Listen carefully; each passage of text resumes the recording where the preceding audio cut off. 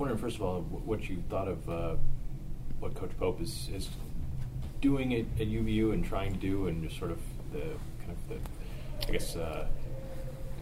Well, I'm happy for Mark. I think that he's a very, very hard worker, and I think you can see that his hard work is paying off in a lot of different ways. I mean, you look at the things off the court that he's done, being able to tackle that big monster that every program has got to kind of figure out as far as a practice facility is concerned, and a lot of them, the Power 5 guys, it comes pretty easy, and outside of the Power 5, it's a real chore. And I think that the fact that has really helped him, not only in the development of his players, but also the ability to recruit players. So, and then recruiting, he's done a tremendous job in finding the niche of players that he's kind of wanted to go after, and he's got those 3 fifth-year seniors that you're kind of anchoring that starting lineup. That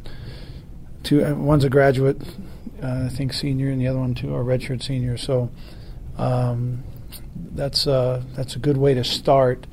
It's hard to be really young and try to do what you want as quickly as you want, and so I think in those two areas he's done a tremendous job. There are a lot of games where when BYU comes to town, the other team, it's the biggest game for them. What's it like to coach against a team that views you that way?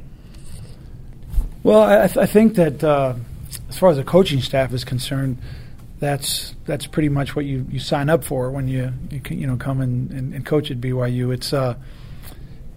There's not very many people that are neutral about BYU, and that makes it exciting and unique that way. So I think as the players experience it, I think I read something somewhere this week from Eli about how impressed he is over a year and a half playing with BYU, how many BYU fans show up and are there. And even last week back on the East Coast, and you're playing with Alabama and Minnesota and UMass, which is really close, and BYU is as well represented as any of those 3 other schools.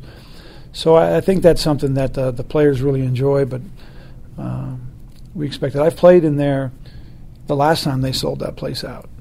When if anybody wants to do some history work, when they were junior college, and I was at Dixie State, and there was a game there where there's 8,500 people in there, and so it'll be a great atmosphere.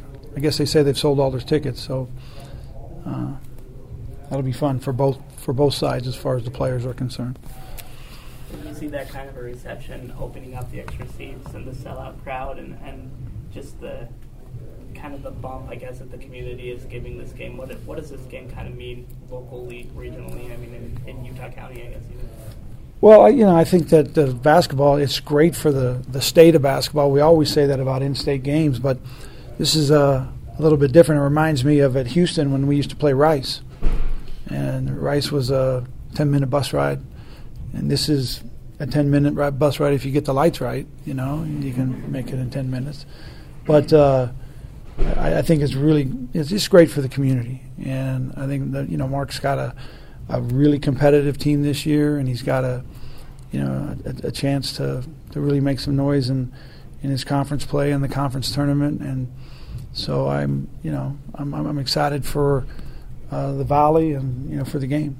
What do you like about the way your team's playing right now after 6? Well, I'm going to tell you, there's a lot of things that we need to work on, we need to improve on, and that's kind of, as a coach, it's just too bad, but that's what you spend most of your time, concerned about. But what I really like is I like the resiliency of this group, that we are not individually playing as well as we are as a group together, and I think as individually we begin to play better in that with that group, that you'll see this team really kind of improve. I like, I just like how determined we were, especially, in the second half the other night. We just, it's an old kind of Coach cliche, but we just kind of refused to lose in that game because we didn't really execute so well that we beat them. We just, decided we weren't going to lose it. As you approach this UVU game and then other in-state rivalry games in the next few weeks, is there a different approach that you take when you're talking to your guys? Well, I don't think it's different. I think you stay with the same core things that you believe your program's built upon, but the familiarity with the players, I think, is what's real different. Guys know, the other players, and so they usually rely on us totally for a scouting report because we spend a lot of time watching film and teams that they don't know a lot about, but they know a lot about this, and so there's a lot more feedback from the players, and then they kind of talk about things that they believe as far as players are concerned and individual tendencies and things like that. So there's a lot of talk about the previous games in the series. With us this week right now, I notice that's a little bit, there's not as much talk. There's just a few guys that were around last year in last year's game, and in Utah State, it's been a while since we've actually been up there and played there. I don't know if we're going to take anybody.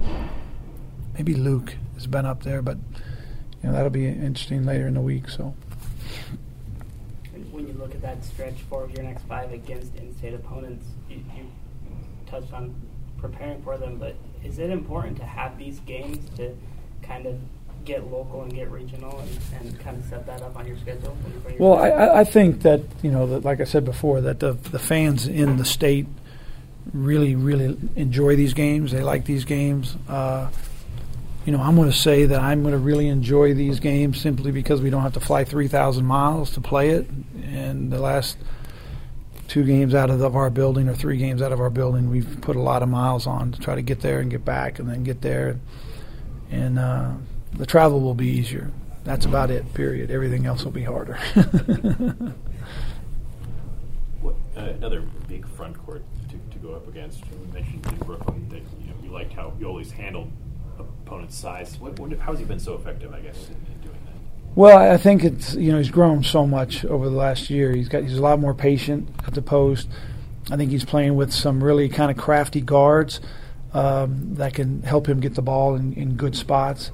I also believe that the way teams have to guard us, that the floor can be spread. Yoli can operate, in the high post and the low post with a little more freedom. That'll probably be, different in this game tomorrow because they'll crowd that thing up really good. You're playing with 2 7-footers basically at times, and that are both really long. One great shot blocker, one great offensive rebounder. So we'll have our hands full. Yeah, we will. Anything else? I've got a few questions about team volunteering with Max Gift Foundation. Okay. How long has the team volunteered? The first year that I was here was probably 21 years ago. Oh, wow. Yeah, we it started over in the old car dealership over at Harmon's, and I had 2 or 3 players go over with Cheryl, and I went, and we've kind of been associated with that ever since. What does your team bring to that environment that other volunteers don't? Well, I think that they're all, in this little valley, small way, they're the stars of, idols of these kids. A lot of especially the athletic families that really enjoy BYU sports. Over the years, guys like TJ and Tyler and Jimmer and Kyle Collinsworth. Those guys, they're kind of idolized as local heroes, Jackson Emery. So I think that's the part of the party that the kids kind of really look forward to. But for me personally, watching our guys interact with those kids and then listen to the conversations that they have the next 2 or 3 days, talking about these families and their problems and their challenges, I think it really it brings a lot of good to our team. So I heard you and your wife are honorary chairpersons. What does that entail? Well, we've had quite a few assignments over the course. Cheryl was actually in charge of the foundation for quite a while.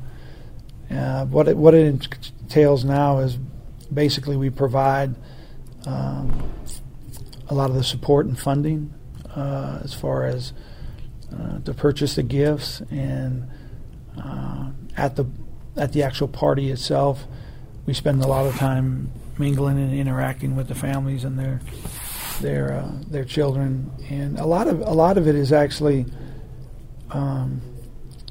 besides just the child with cancer, is the siblings. We spend a lot of time trying to help them have a fun night when their life has all been turned upside down because of a unfortunate situation with one of their siblings.